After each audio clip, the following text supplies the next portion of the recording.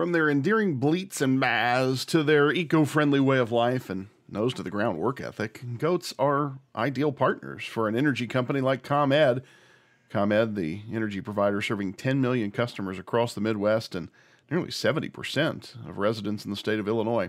Welcome to Feedstuffs in Focus, our podcast taking a deeper look at big issues in the livestock, poultry, grain, and feed industries. I'm Andy Vance. Thanks for joining us. This episode of Feedstuffs in Focus is sponsored by United Animal Health, a leader in animal health and nutrition. You can learn more about United Animal Health and how they're working to advance animal science worldwide by visiting the website unitedanh.com. In this week's fun episode, Feedstuffs editor Sarah Muirhead talks with manager of vegetation management for Commonwealth Edison, Emily Kramer, about ComEd's Goat Turnship program. Yes, you heard that right.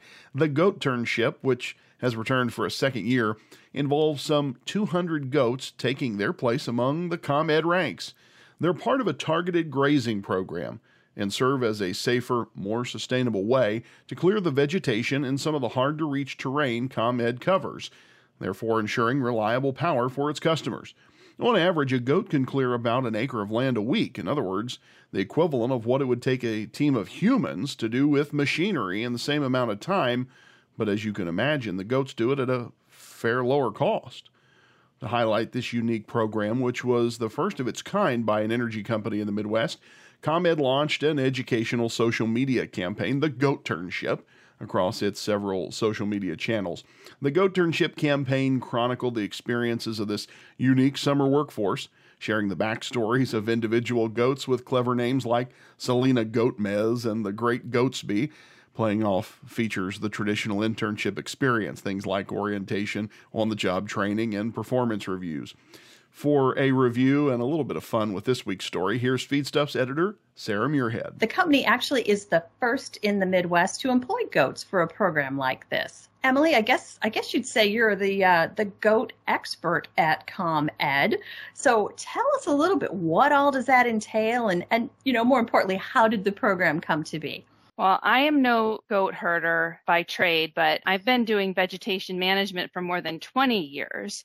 And we have a lot of trees and vegetation to manage to keep the lights on. Trees are a significant cause of power outages, and we have a lot of work to do to prevent that from happening.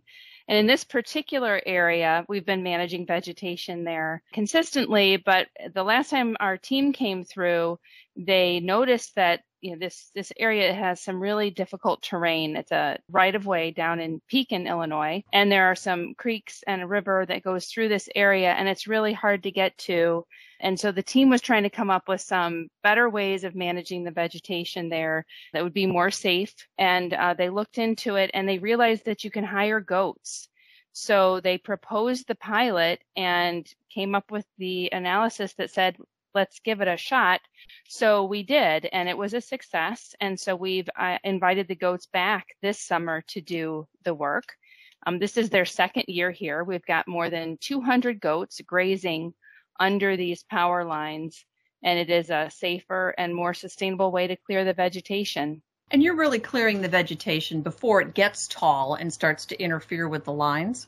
Absolutely. So in these areas, high voltage transmission lines are there, and trees should not be growing in those areas. We encourage native vegetation that is compatible with the area, that doesn't get taller than 10 feet, but trees come up from seed regularly. And so we've got the goats in there, and they'll eat everything. So they do enjoy eating the tree saplings that are coming up in that area, along with everything else. Yeah, they eat about anything, I believe. And now your goats are coming in from Iowa, and they're a larger frame goat. Is it Kiko goats? So tell us a little bit about that. Yeah, Kiko goats are a hardy breed, and they're known for their big appetites. The main type of vegetation we're looking for them to clear is trees and shrubs, and they eat the leaves, and they'll even peel the bark off the tree. But they'll eat just about anything, including poison ivy and buckthorn, ragweed, and thistle. And those are types of things that actually make it harder for our people to get down the line in case they would need to get there to take a look at things. So they help with clearing the vegetation that will grow tall, and they'll also help with accessibility in those areas. Do you have any estimate on what one of these Kiko goats could clear in, say, a week, and how that might compare to, like a team of folks going in there with machines to do the same job? Well, on average, a goat can clear about 1 acre of land a week, which is about equivalent to what a team of people can do with machinery in about the same amount of time. But it does cut the cost and time of clearing by more than half, but that also really reduces the safety risks for our crews because of the steep ravines in those areas. And it does offer a sustainable solution to clear the land with less herbicide than they would have had to use. These goats are really made for this type of land. They've got the 4 legs and they can balance their way down into those areas, and it's much safer for them than it is for people. And I'm assuming you bring them in at certain times of the year, like during the spring and through the fall? We bring them in the summertime. They were here for about 3 weeks. They were here for about the same time last year. And then we brought them to the same area again this year. It's a repeat application of the solution. They ate all the leaves last year, and then we want them to eat those same areas this year. And that repeated grazing essentially we want it to kill those plants. We don't want those trees to come back. And that's the way that they do it, is by the repeated eating of the leaves on those trees. They won't be able to produce the energy that makes the tree live. And it's probably better that you have them in there every year to eat the plant while it's still younger. And it's not a massive kind of structure that they're trying to eat through.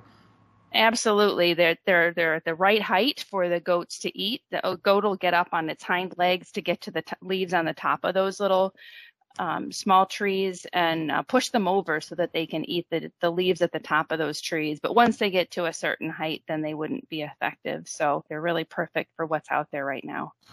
So do you have like multiple herds then, or is this like one big herd of 200 and some goats that are in one area? How do you kind of split that up, or how's that work? So there's one herd of 200 goats, and they come in and they focus on one section of land. They get contained by portable fencing. So we concentrate the goats on one small problem area, about a half acre at a time, and then we move them to the next spot of land. We try and do this. They just move them down the line by containing them with the portable fencing as they go. This area that they've cleared is about 13 acres, and it has to be a package of area, about at least 10 acres of land to really pay to have, to make the investment worthwhile to bring in the goats, because they do come in from Iowa to do this work for us. So is there like a goat herder that stays with them, or they just fence them in, leave them, do the job, and then move them on a little bit? So they are checked on every day by the company that takes care of them. They leave them with water. They got plenty to eat. They will nap in the shade. They're happy as can be out there, but they do get checked on. And then once it seems like they've eaten everything in that one area, then they'll move them down the line and move the fencing with them. If they need to move them a ways, they'll load them back up in the trailer and move them to the next section, because it's sort of a little bit spotty where we have them working.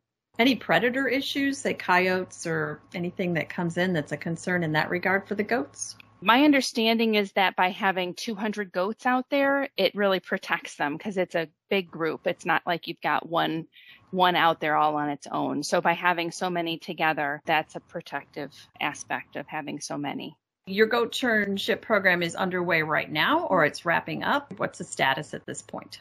The goat turnship is just finishing up, and it's really a fun way of telling this story. This is a serious job, but these goats are seriously good at it. And to tell the story in a compelling way, we're presenting the goats as ComEd summer interns. It's really pretty funny. It's very creative. And you have an awesome video. I don't know if that's out anywhere, but it's great. Yeah, so they're available on, we've been highlighting it on our Facebook, Instagram, and Twitter accounts. We've got profiles of these goats, and they've made them into teams and presented sort of the summer project, and how they learn how to be teams, and they learn how to do group projects, and things like that. It's pretty silly the way they put it together, but it does make us laugh, and it's a lot of fun, and it's a great distraction from the serious stuff going on. Right. Oh, exactly. Right now perfect year for it, right? But really, it's all about sustainability and a more green approach to for sure to controlling the vegetation. So it's a positive, across the board. Absolutely. Not only is it less expensive and it's safer for our employees, but it's good for the environment. We get animals out there, they're eating the stuff up. We get to use less herbicide and create a sustainable environment out there to keep the lights on. And as you indicated in the video, what better employment opportunities, right? I mean, you get snacks all day long and you're outside and, all kinds of benefits to being a goat in your goat internship program. For sure. Well, I want to thank you so much for joining us today, Emily. For Feedstuffs, I'm Sarah Muirhead. Thanks again to Emily Kramer with ComEd for a fun look at a unique sustainability partnership in the energy industry. And thanks to Feedstuffs editor Sarah Muirhead for this week's story. You can read Sarah's latest reporting on a range of topics in the pages of Feedstuffs and by subscribing to the Feedstuffs Daily e-newsletter at our website. And thank you to our sponsor for this episode, United Animal Health, a leader in animal health and nutrition. You can learn more about United Animal Health and how they're working to advance animal science worldwide by visiting the website unitedanh.com. I'm Andy Vance, and you've been listening to Feedstuffs in Focus. If you want to hear more conversations about some of the big issues affecting the livestock, poultry, grain, and feed industries, subscribe to this podcast on your favorite platforms from Apple and Google to Stitcher or Spotify. And you can always check our website, feedstuffs.com, for future episodes. Until next time, have a great day, and thanks for listening.